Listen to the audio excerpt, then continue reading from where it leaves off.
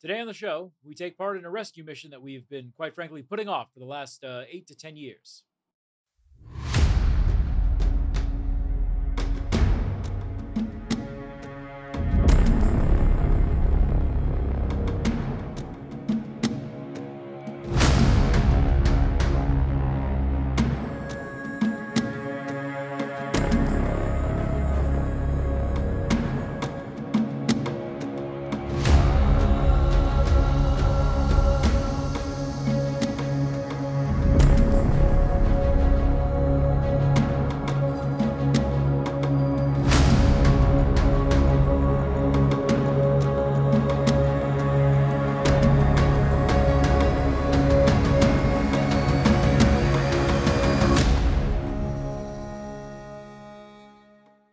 Hello there, and welcome to the Lost Cantina, the podcast that explores the stories, characters, and themes behind our favorite galaxy far, far away. So come on in, pull up a chair, and pour yourself a glass of, let's go with blue milk this time around. Oh god. Yeah, not green milk. I said blue. We don't know where the blue milk comes from. We haven't figured that out yet. It's Nerfs, I assume. So yeah, come on and pour your favorite animal beverage of choice from the Star Wars universe and join us as we discuss episode 1 of Ahsoka. Quit your gagging over there.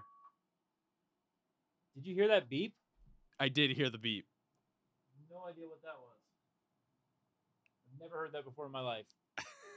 I'm terrified. It's the Imperials coming for you. Yeah, fucking Jesus Christ. Let me go get my blaster real quick. Just keep that by me. Hold on. I'm gonna put that in the show. Jaden doesn't know, so I'm just saying this right now. He has no idea that I'm talking right now. All right, yeah. So I have no idea what the fuck that was. Where do you want to take it from? So welcome. I'm Kevin. And I'm Jaden.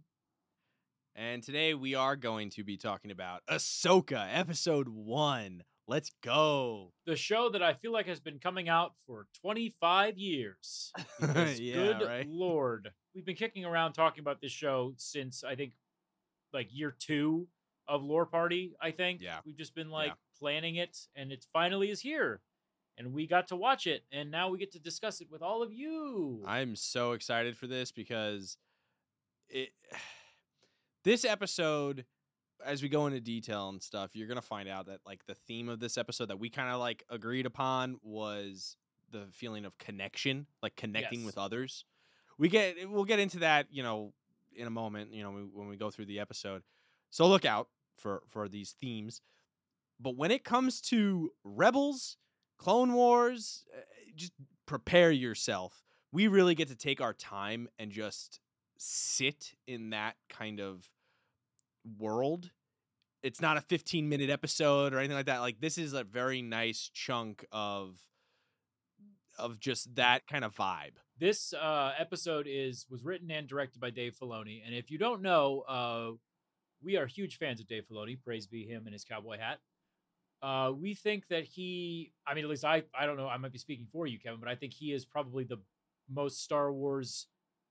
Yeah, he's the one I trust the most with Star Wars besides George Lucas, because George Lucas can make mistakes. But I think Dave Filoni has figured out the correct way of what he wants to do with it. And this is just a fun way of him transitioning the characters that he created for Disney and turning them into live action, which is awesome to see. Now, just to give you a heads up, if you haven't watched Star Wars Rebels, you're a fool, go watch it. But if you don't have the time to watch it, it's okay. Ahsoka still feels like a show you can watch without seeing Rebels. Yeah, and in general, if you just have seen even just Star Wars, the prequels and the main movies, you can follow this fine. Absolutely. Just know who Ahsoka is and you'll be fine. Yeah.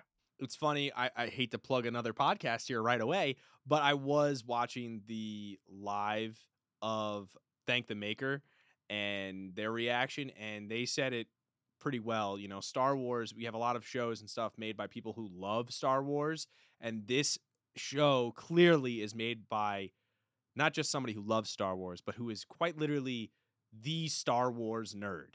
I would say, yeah. And it shows. It really shows. To add on to that, I saw a clip a long time ago of Jon Favreau and Dave Filoni on I don't know, they were on a podcast or a discussion show, and they were just talking about random stuff, and then all of a sudden it just turned into a big debate between the two of them about Luke Skywalker's like beliefs, and it was the funniest thing in the world because the two of them were just like they clearly they talked about it for like 2 solid minutes, and then Jon Favreau just goes like, "Oh right, I'm on camera," and he was like, "You see what happens when you get us in a room together? That's what happens," and it was just really funny to watch him be like, shut up, Dave, we gotta finish this fucking show. We can talk about this later, I promise. I'll call you on Skype. It's just like being in school, like at lunchtime, like just talking nerd stuff with your friend. Yeah, that's literally what it is. Speaking of talking to us, we would love to hear from our listeners. So please, if you have any ideas for future episodes or anything you want to talk about, feel free to email us at thelostcantinapod@gmail.com. We would love to hear about your ideas and your thoughts of how you think the show is going so far and how you think our show is going so far.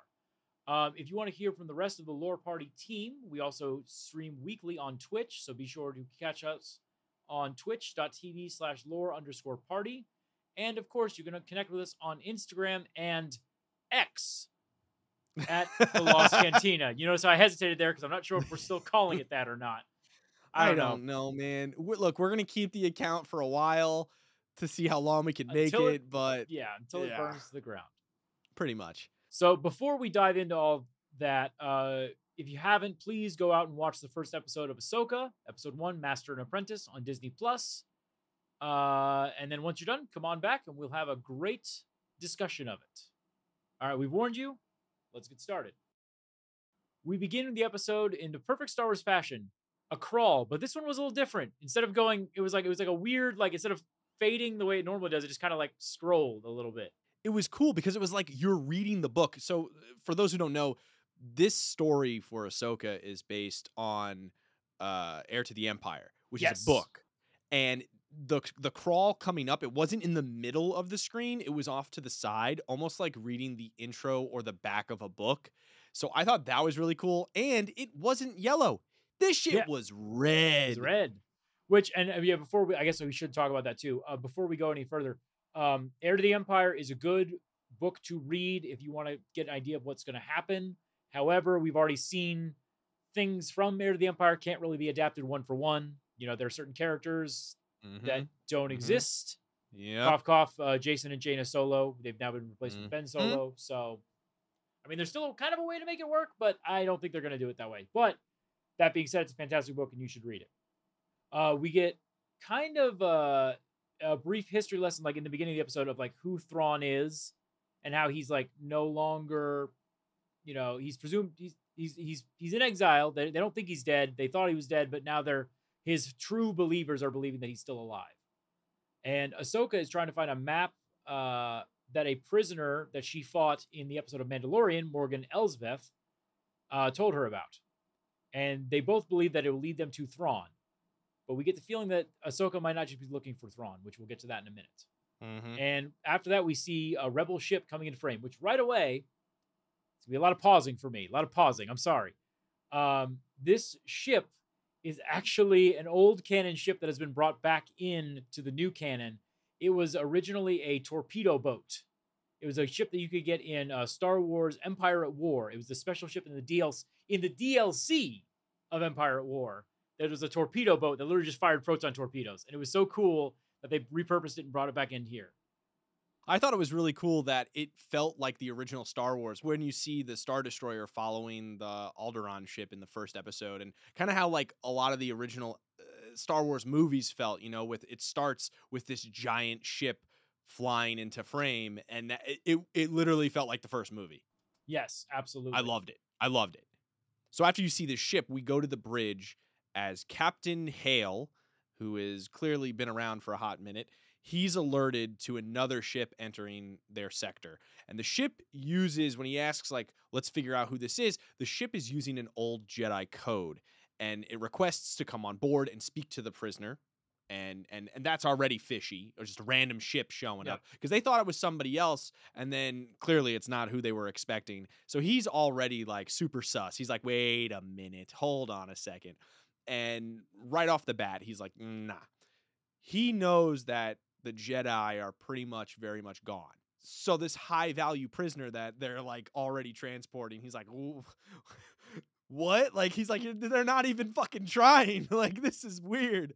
And so he's like, all right, I'm gonna call their bluff. And I will tell you, this is just a grave mistake. But he just is like, I'll call their bluff. Let them on the ship.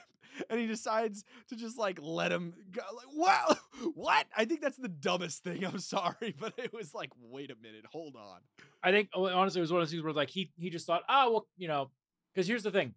They didn't expect Force users on the fucking ship. They expected two guys in robes pretending to be Jedi. Like, please just hand them over. But it's like, yeah, you guys just fucking shot them down. But they were flying a Jedi ship. That was kind of cool. An old Republic ship. Yep. One thing that I thought was really cool is if you look at all the badges that they have for their rank, you know how like the Empire had this very orderly badge, for rank. We see the rankings. This is just like a piece of metal with like a button on it. It looks terrible. Like a cheap Lego light. It was so bad. Well, what I love is that they've managed to make the Rebel uniform or the New Republic uniforms.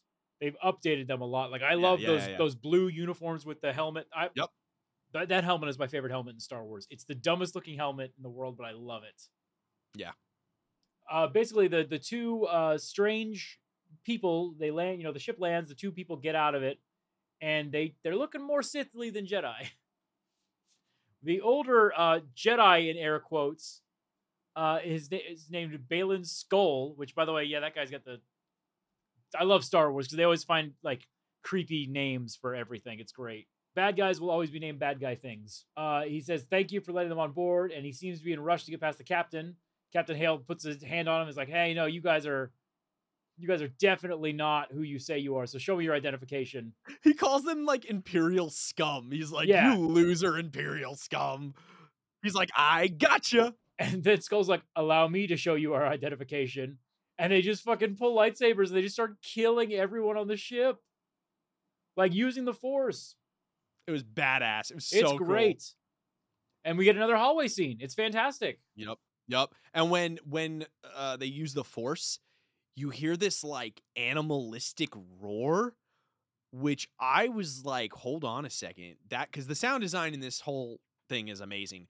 It felt more like he had this primal Force using ability. Like it just felt like he was very much more like using it not necessarily in a controlling factor, not even like a Sithy control like it just felt primal. Like he was just like, fuck this. Like it was cool. It was really dope. Yep. And we get a hallway scene and Skrulls, he's walking through the hallway and it was very much reminiscent of Vader in Rogue One. Like he's just one-handing his saber, just like easily, just like moving shit out of the way, killing people. We're finally getting to see we're seeing, Jedi being used against regular people, and it just shows the power that they have. It's incredible. It was so badass. Like I was hooked right away. Then he opens the cell in the hallway using the Force, which is so funny to me because you always had like Jedi using the droids to open the doors. Like, come on, R2, open the droid, and he's just like, whatever, Force. Well, I mean, they couldn't see it. I feel like the Force is very much like you have to see it to be able to interact with it. I guess. He opens it and Morgan Elsbeth is there. He lets her free and we find out he's a mercenary. He says, I'm paid, plenty of money or whatever. I'm paid enough to do this. You pay me enough to save you. Yeah, pretty much. And she says, all right, the map, I told somebody where it is. We're going to go find them. And he's like, who? And she's like, AHSOKA. And she's going to try to stop us, basically. And then after that, we cut to what feels like a transition to Jedi Fallen Order or Jedi Survival. We have a lone Jedi walking across a ruined planet towards some temple ruins. And it's revealed to be AHSOKA. And she does this really cool move where she throws her lightsabers into the thing and it spins in a circle and she drops down on a platform. I really like that. Kind of wondering if they're going to include that in future DLC for Jedi, but that'd be sick. I wonder if this planet Arcana is going to be in any DLCs. Probably. I mean, that's the cool thing. We were talking about this too before we started recording. That it feels like they're connecting the gaming world and this. They're like at least bringing in the art style and the direction of it seems a lot more interconnected than Star Wars has been in the past, which is really nice. Definitely. She drops in and we see three figures carved into the walls, which I think it's pretty safe to say these are probably the Wills, ancient Force users. these three figures holding like a little orb, and their eyes seem to be made of black stone, and they seem to be following her around the room the entire time. It's very creepy. It's very creepy. She figures out like this little puzzle, which was kind of cool. It's a very Indiana Jones. She basically gets to be Indiana Jones for the day, which I was like, this is kind of fun, seeing another character do that. She finds this like little obelisk appears, and she opens it, and there's the sphere, the apple of Eden from Assassin's Creed. That's what I felt like. I thought it all looked like the apple of Eden. I thought it was cool. And yeah, she takes that and she just jumps back up through the hole that she made. But wait, somebody's there now. We see a lone droid who's like, "You're gonna give us the map," and she's like, "Us?" And then like four other drones show up, and they're all like, "Us, us, us, us, one of us." And so a fight sequence breaks out, and it's super badass. And she just beats the shit out of all these drones. Yep. She throws two of them back into the chamber, and when she defeats all the ones that are up above, they come up, and she cuts the head off one of them, and it says initiate self-destruct sequence. And so they all start initiating their self-destruct sequence. So she's like, oh shit. And she just turns around and starts booking it. And in typical heroic fashion, she runs to her ship just in time, piloted by, I believe it's pronounced Huang, the droid from the Jedi Order, the OG Order. Well, I say OG, but you know, the first Republic that we follow. Yeah. Voiced by the lovely David Tennant. Yeah, it sounds great. The droids, they explode, and essentially they just like nuke the area because she was having comm issues with him, and you know, because he was flying a little far, and yep. So she was like, "God damn it, you're not around. I'm trying, you know, I need you to be around." But she gets on the ship, you know, just in the nick of time, kind of thing, as the planet's just the area of the temple is like decimated. Which, you know, she's chiding him. He basically is like, "Hey, my programming is still in line with the Jedi Order." Yeah. And what's interesting is Ahsoka says that, well, the Order doesn't exist anymore, which is interesting because Luke is running around trying to build his Jedi temple. Yep. So that is interesting that she says the Order doesn't exist, because I feel like she would.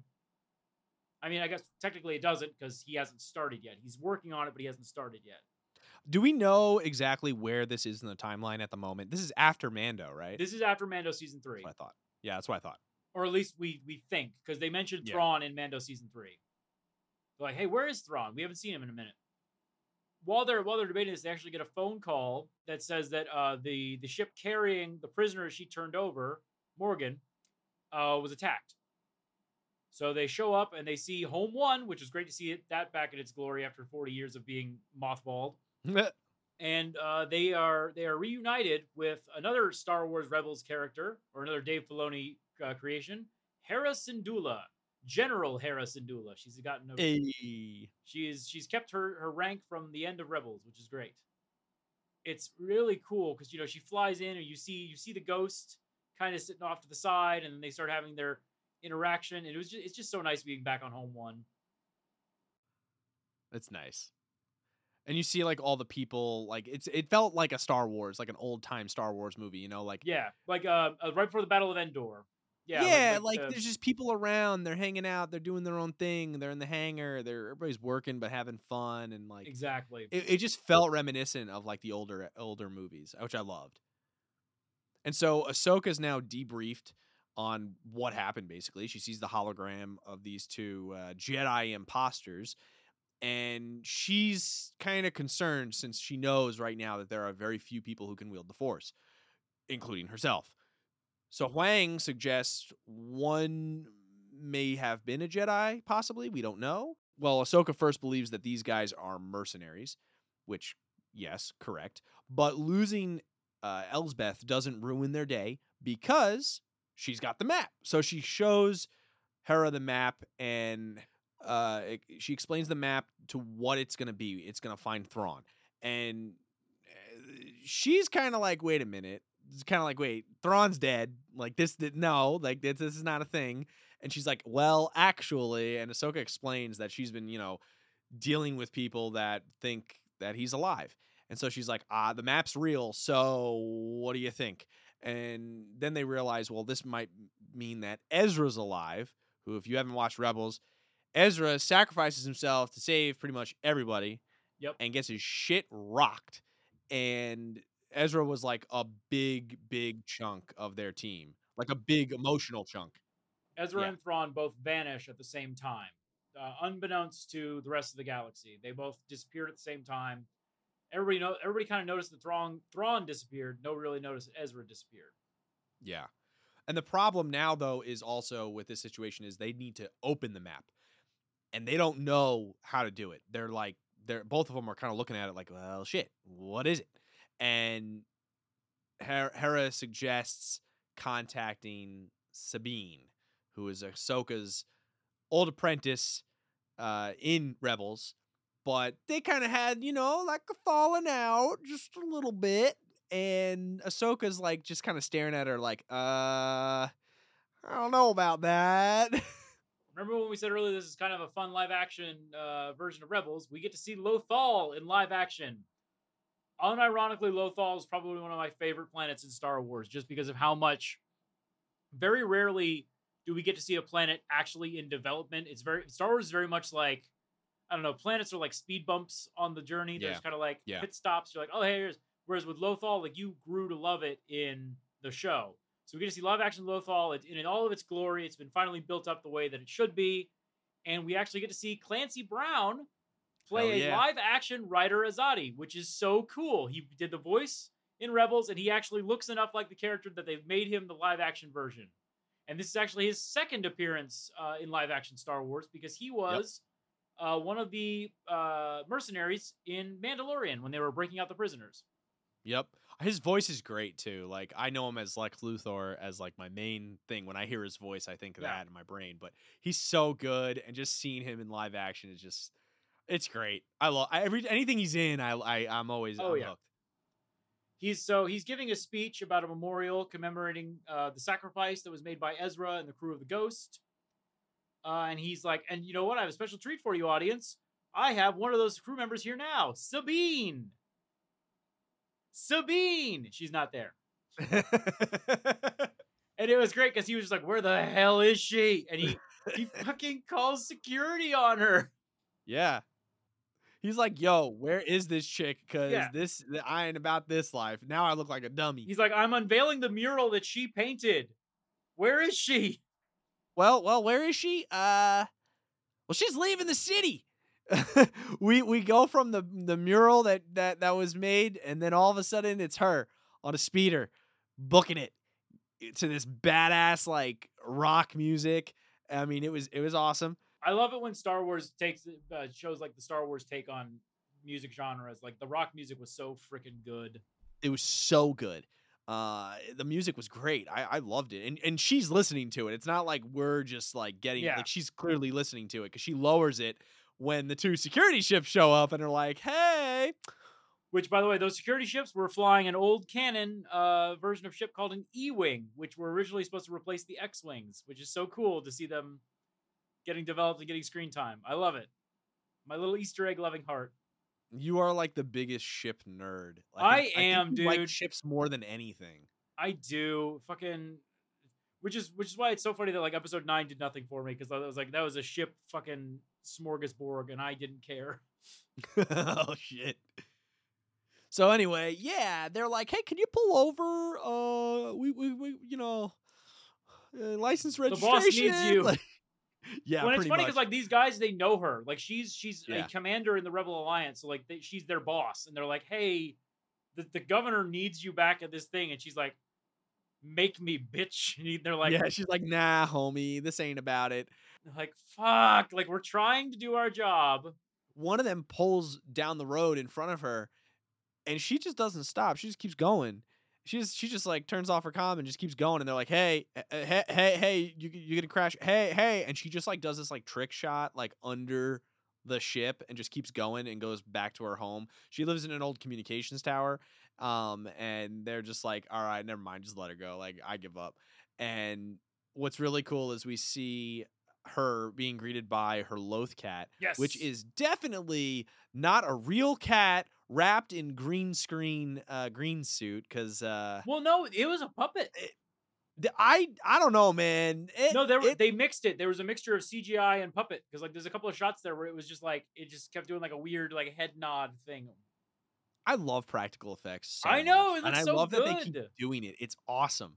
Well, It because was that's great. Star Wars. It was Star really Wars cool. is puppets. Star Wars is definitely like you Yes. can mix some Yes. CGI in there, but the creatures should be puppets.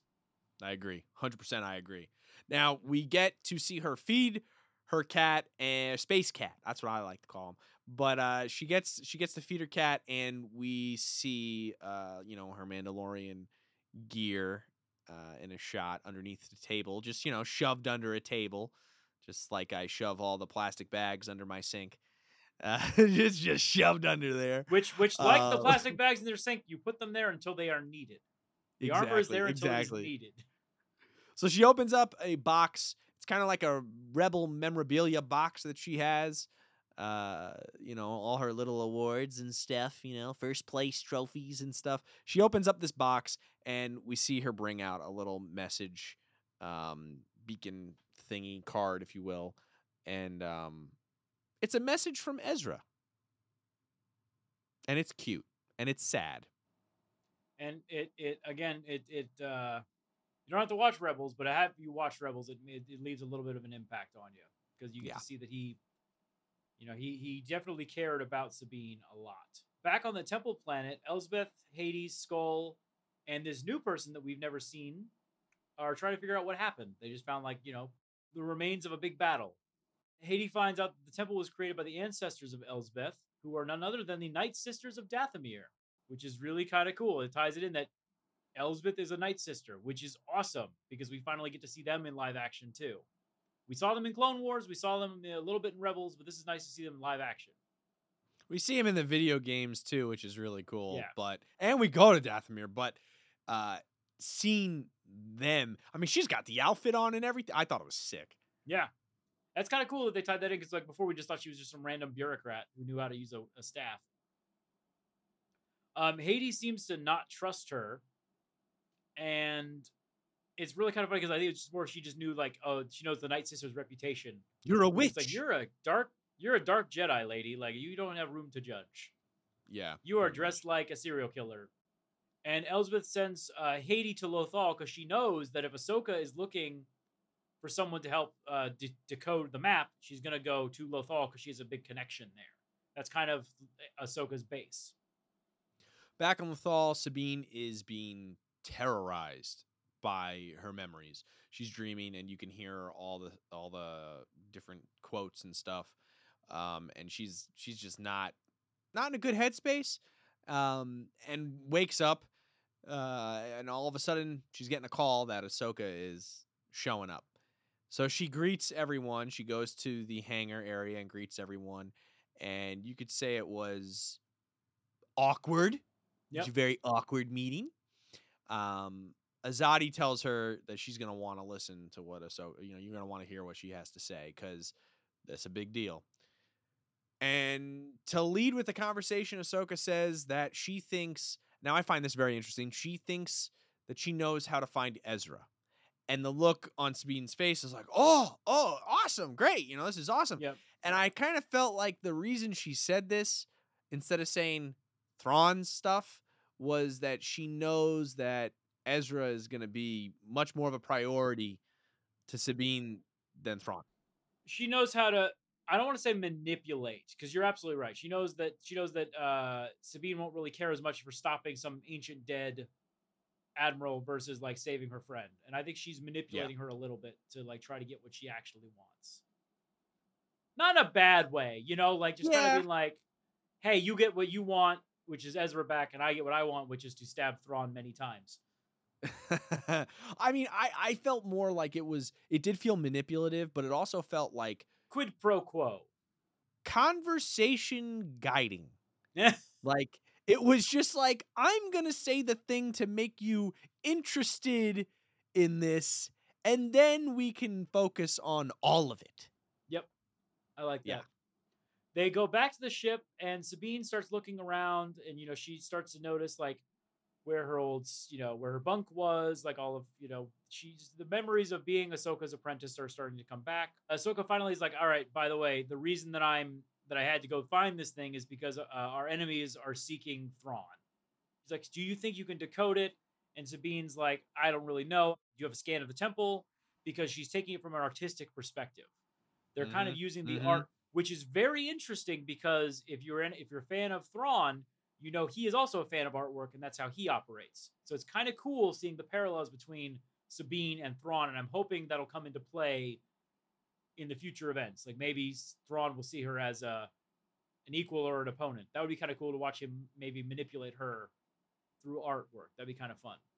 While they're doing that, Juan gets an update for Ahsoka from the lightsabers. He was told to analyze the lightsabers, and he brings them in. And I think it's kind of cool to watch him be like, "Hey, these things are dangerous.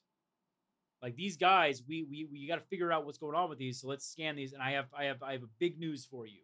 And what's really cool is at first, Ahsoka's like, "Nah, I don't. Never. We'll wait a second on this, because Sabine wants to take the map, right? Sabine's like, let me take the map to somewhere where I can focus properly. Like, I got the scans of the temple, I got the scans of the room you got it in. Let me leave and take the map with me, and I'm gonna do my thing."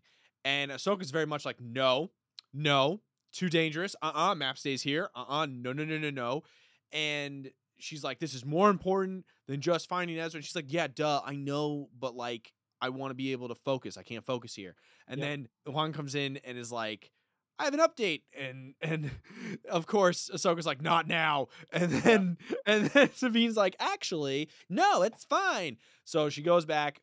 Ahsoka's like fucking creative types. I know, right?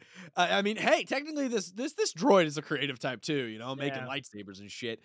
And basically she finds out that they're they are mercenaries. She knows she's definitely right on that one. And they come to the conclusion that the sabers were definitely created by the Jedi training that was given out. And one of them is owned by Skrull. So Skrull has a specific lightsaber that this droid remembers the person making it. So we know, all right. So the thing about him is that he remembers every single Yep, lightsaber ever created under his tutelage. exactly. From the first Jedi that he ever worked with to Yoda to Anakin Skywalker to Obi-Wan Kenobi. He knows all of their lightsabers and appearances, and he catalogs all of them. Because Yep. in its own way, lightsaber construction is its own art form. So he helps to inspire other Jedi by showing them what the Jedi of the past have created. And so now we realize the whole master and apprentice situation, which we know is all too familiar. So Ahsoka comes back, and shockingly, Sabine has left with the map. What? Really? Oh my Yeah, god. right? No. Who would have thought? No. She's like freaking type 2 personalities.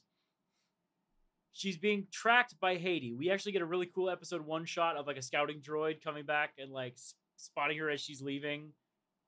It's really fun. I love it. It reminded me of Maul. Like I said, Oh yeah, it was episode definitely, 1 you got Maul here. vibes from her. Yeah. So Sabine goes back to her comms tower, which was originally Ezra's comms tower. Again, little, cameos or connections. I love that. And Ahsoka is actually speaking to Hera via hologram about how maybe it was a mistake, while Hera thinks it's actually the best chance that they have. They talk about the complicated relationship that Ahsoka has with Sabine. And it's kind of funny because Hera kind of goes like, well, hey, you had a complication with your master too. You can't really fault her for this. It's kind of a thing. It's a family tradition at this point. Mm-hmm. And Ahsoka, it kind of dawns on her that like she's kind of been running away from everybody. She walked away from the Jedi Order. She walked away from Anakin Skywalker.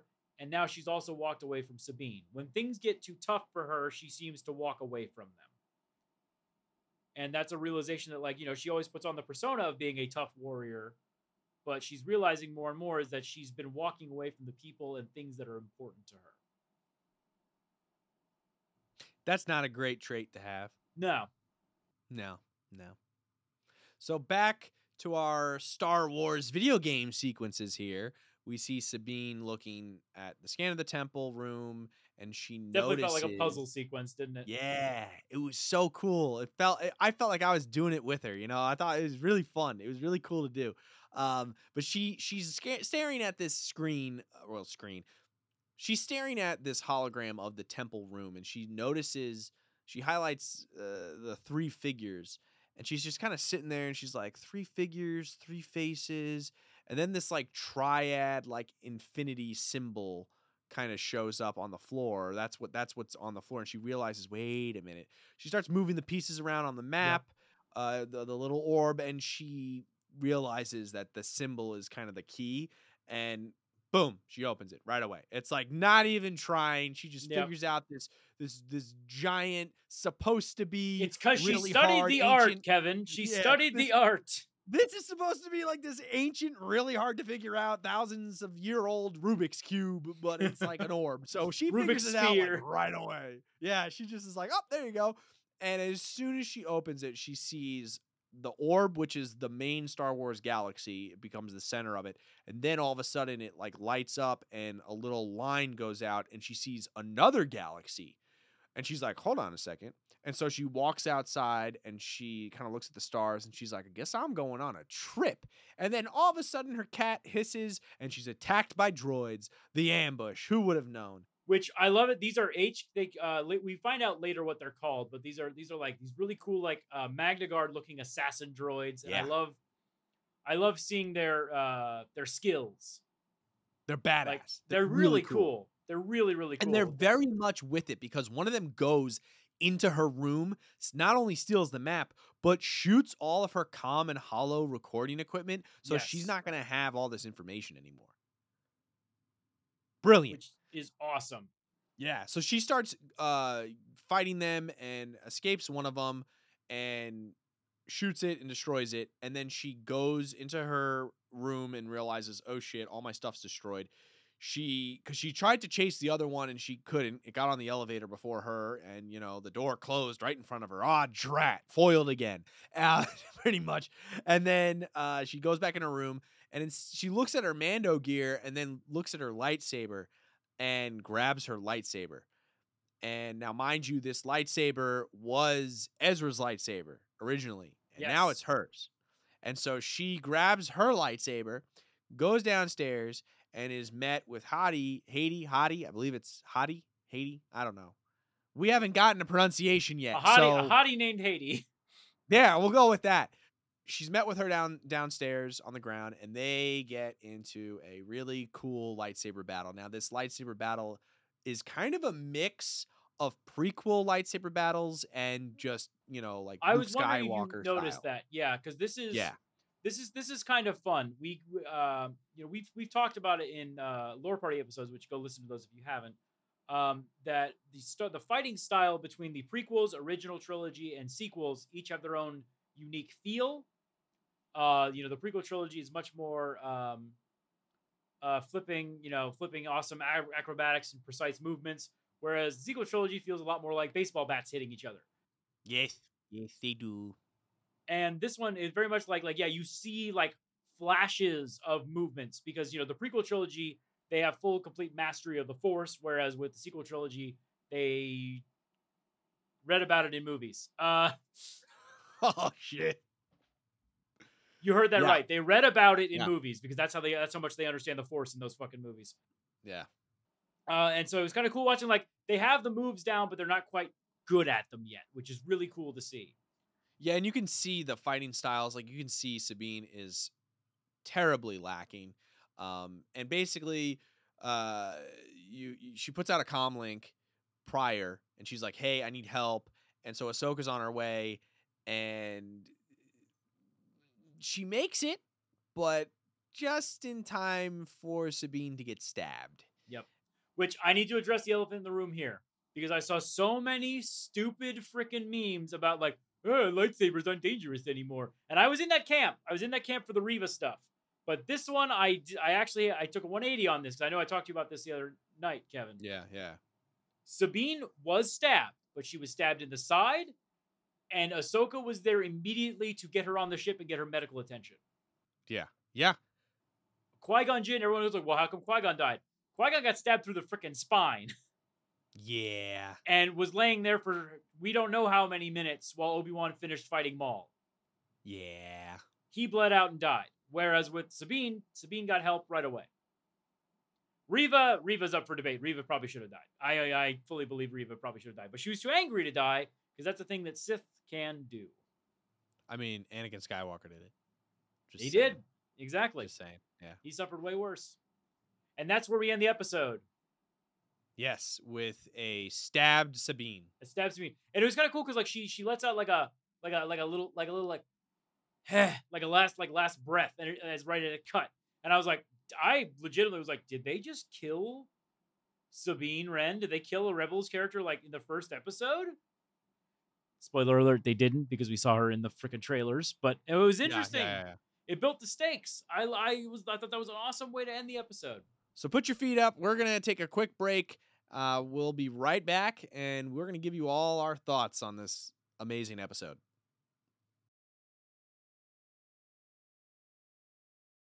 All right. So overall thoughts. I'm just gonna say it. I remember saying it out loud, and I texted it to you right away because we watched this at the same time. Yeah. And we were texting the whole time. I said straight up, now this is Star Wars. This is Star Wars for the modern day, if you will. The sound design, phenomenal. I cannot get over the amazing music and just the quality of how the sound design was produced. That's my first thing was sound fucking kick-ass. It was great. The drums.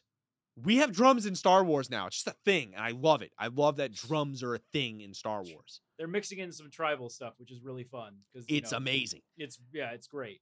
I want to talk about this real quick because I think that it's something that the sequel trilogies missed. Star Wars is more fun when you have multiple Jedi and Sith running around to play with. 100% agree. I get the idea, like Darth Vader, cool as shit. But like when you add the Inquisitors in there, super fun. Like the fact that we have like multiple Dark Jedi, they're not really Sith, they're Dark Jedi. I mean, I'm not going to give them Sith titles yet because they're not. Their blades aren't even red; they're orange. Okay, I agree with you. That's fine. Yeah, and so like it's so fun just to see like these dark Jedi and Ahsoka and eventually probably Sabine running around doing lightsaber combat. It's just so fun to see expansion of this world. I'm so excited. It's why I love like KOTOR and the Old Republic because it was just so cool to just see like armies of Jedi and Sith duking it out. It's definitely much more fun with characters that can do similar things and not just the one person does the one thing. Now, the other thing I loved was the character designs and like the props. Like wardrobe, you guys kicked ass because wardrobe killed it. Yeah. I loved how like these dark Jedi looked. They were wearing like this medieval armor. Yeah. With like just a little bit of tech on it. And it felt very Old Republic. Like I have a Sith Juggernaut in the Old Republic that has a robe, but also has like this like weird medieval style outfit underneath it. And it looked so cool, and they looked awesome. They looked so cool. I was totally for it. They looked something literally out of like just like old Star Wars. It felt, I don't know. It felt really cool. And I think Hadi, she is menacing as fuck. She barely talks and just gets down to business, and she's kind of scary. I love it. And Skull is just massive. I mean, massive. He's 6'3". Yep. So you got that height going for you, but just his presence on screen is very much just like he is a presence on screen. Such a shame that we lost him. We lost him too soon. If those of you don't know, the actor playing Skull passed away, unfortunately, a couple of months before the show aired. Ray Stevenson was a badass. Yes. As an actor, he was a badass. Like he had these amazing roles, and I think this is a great role. Like I get why he was cast as this, because he just commands the scene when he's in it. Like I want him to talk. I want to know what's going on in his head. Like it amazing character, amazing like choice But yeah, Ray Stevenson was this just commanding presence. I think honestly that this was a great introductory episode. I think it gives you an intriguing new angle for Star Wars. You know, Mandalorian has its own charm. Book of Boba Fett has its own charm. This one has like a great mystery element to it. Like the thing that like people always like talk about, like the one I have to compare it to is Andor, because Andor Yeah, just hit the ground running. Andor was just so good, but like you understand that like the character of Andor would not work in Ahsoka. Ahsoka would not work in Andor, and I'm so glad that we're getting variety within a show or a genre or a universe. I love that there's yeah, like you can still enjoy it, but like you know there's a different element. There's a This almost feels like a mystery call to action for Ahsoka versus like Mandalorian, which was just like, you know, old Western, do a thing to do a thing kind of thing. You understand yeah, the thing? yeah. I think that's perfect. So we have some quotes from this episode. A couple of I actually picked a lot of these out because they were just so good. The first one is from Skull, looking like an evil Santa as he kills the captain. He says, "You're right about one thing, Captain. We are no Jedi."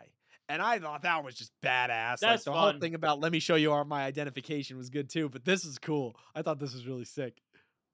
The next quote we had was, "How did you get her to tell the truth? Let's just say I didn't follow standard Jedi protocol."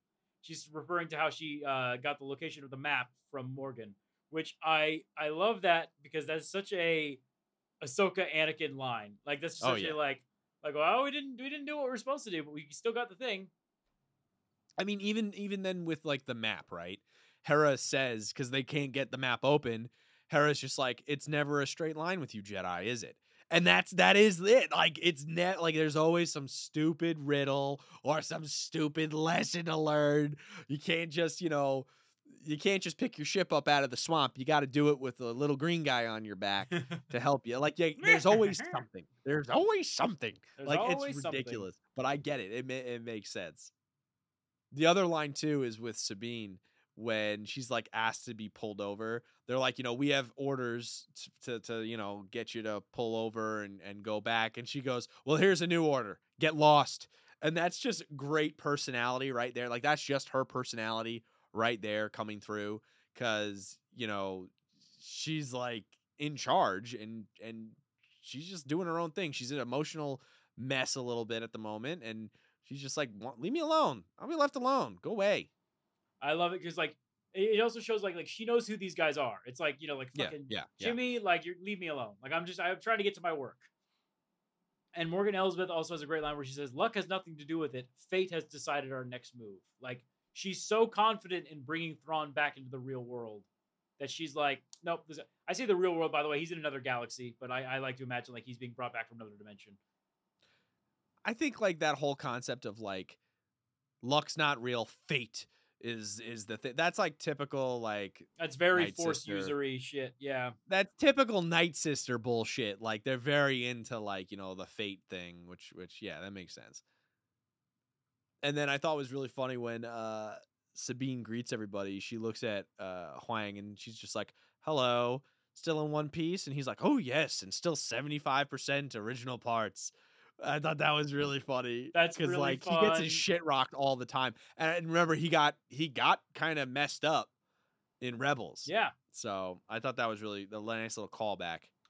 And speaking of old Jedi things, Sabine says, "So where do you call home these days?" And Ahsoka just kind of like points around her fucking ship and's like, "The ship Yeah. serves me well." It's like, still, don't you ever get tired of going from one place to another? And she says, "I go where I'm needed." And Sabine just gives a nice little dig. She goes, "Not always." This conversation was really good because they just kind of kept jabbing at each other. Because Yep. later on, Ahsoka says there is nothing easy about being a Jedi. And I think remember when we talked about temptation? There's nothing easy about being a Jedi. That is it right there. That's being Yep. a Jedi. It's not easy. And that's the whole point is it's not easy. But yeah, and I think that concept translates very well, that she knows that and acknowledges that and is trying to pass that on. Like, hey, the whole point is you need to work at this, and it's okay that this, is a challenge, but you need to do it.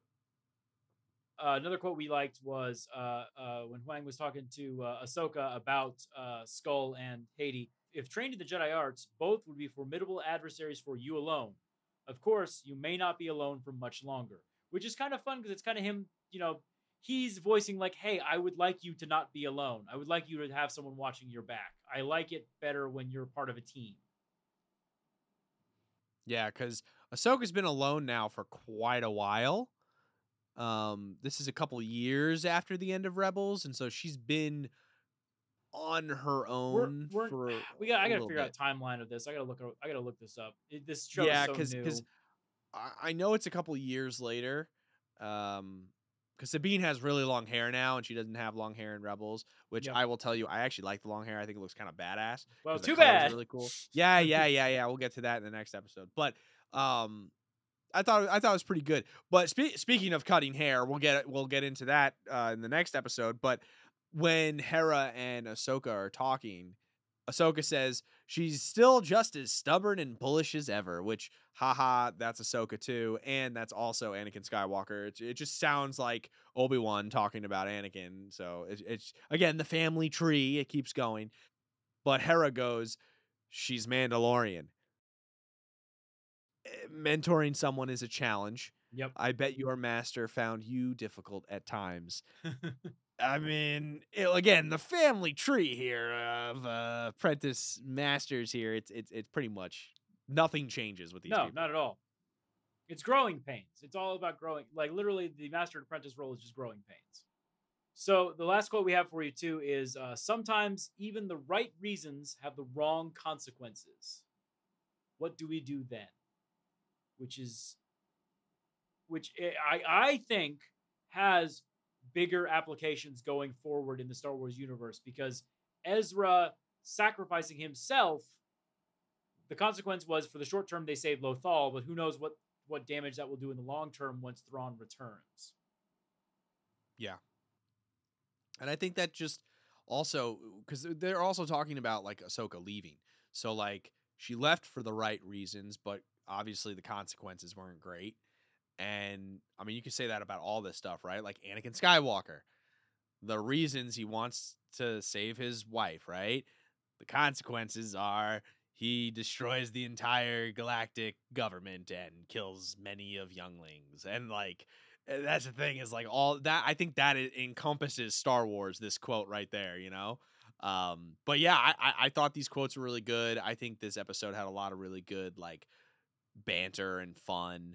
Was really funny was because we're trying to find another world, right? I just when I think of like, oh man, Tanalorr, like I just kept thinking like like Jedi Survivor, like I just kept thinking that. But yeah, like I like one of the things you texted me was like Cal Kestis when, and I was like, I don't, yeah. Yeah. I mean, there's a reason they cast a guy who looks like the character. There's a reason they modeled it after him, because it's gonna happen. It felt very so the games feel really great when it comes to like all the ancient stuff and like exploring the world and the lore and like the old Republic stuff. And I think that that's we're kind of getting toward, like not necessarily Old Republic, but like old Star Wars. Maybe Old Republic time. It feels really cool and exciting to explore. It's all new, essentially new stuff, new territory. And I'm having a blast with it so far. And I'm not trying to just say like, be a fanboy, but I thought it was I thought it was fun. It was just fun. I think this is just a great. I think everything came across great. This first episode was great. We'll talk about the second episode next time, but second episode, just a spoiler alert and preview, was also quite good. I enjoyed it a lot. Yes, it did feel like one long movie. If you watch them right back to back, it just feels like a long movie, which is great. I'm not complaining. Like the Ahsoka movie, just same thing with like Andor. The first 3 episodes felt like an Andor mini movie, so very similar. But I will leave this episode with saying that this episode, if you really watch and pay attention, you texted me this was ran by female leads. The whole thing was pretty much female lead characters, and I thought it was awesome. I thought they did a great job. I I texted you, and then your first response I think was just like I didn't even notice, and I was like, yeah, that's good. That's the point. And I think it was great. I think I'm not sure that there's a lot of the Ghost crew is either spoiler alert dead or not in the right spot to fill it out. But I'm hoping we'll get more reunions as the show goes on. But I think honestly, I think that this was a great way to portray female characters in the Star Wars universe. You know, there's always been a lot of talk of the dreaded Mary Sue conversation, but I think this was a very well done episode, and I think this was a very well done introduction for these characters and just showing their abilities and their competencies and their command presence. And I think the show is fantastic, and I think they did a great job of not making anyone feel too forced to be in the room, and I really like that. I think I don't know if this passes the Bechdel test, but we should. I don't think it does. They talk about Ezra. Yeah, but like, is she in love with him, or is it just like because he even says like, you're like my sister in the message. Yeah. So like, I think it does. Yeah. Also, like, I mean, I saw people complaining already about this bullshit of like, it's look, all I gotta say is take a step back and think about it. Like, why are you not connecting with these characters? Are you thinking that you're forcing yourself to not connect with them? Like it was good. Like, nobody was trying to do anything to like force you to not connect. Like, I don't know. I just feel like these characters were so well done. They're already well written and all that. And the thing is, if you've never watched Rebels, you'll still love it. Which is very hard to do because this is a direct sequel series to Rebels. But like, if you haven't watched, like I've watched this episode twice now, and I watched it, you know, from my fanboy perspective, and then I watched it from perspective of like, because my parents love Star Wars, but they'd never seen Rebels. So I was like, they asked me, am I going to be confused? And I was like, no, because the show is so well done. Yeah. And with that, we really hope that you guys enjoyed our first official AHSOKA episode here on the Lost Cantina. If you have a second, please take a minute to review us on Apple Podcasts, Spotify, or wherever you are getting your podcasts. It really helps us. We're a new show. We're trying to grow. Please, if you know someone who loves Star Wars, please give them a link. We would really appreciate it. Be sure to connect with us on Instagram and Twitter at The Lost Cantina. Sorry, at X at The Lost Cantina. Thank you so much for listening. May the Force be with you, and we will catch you on the next one.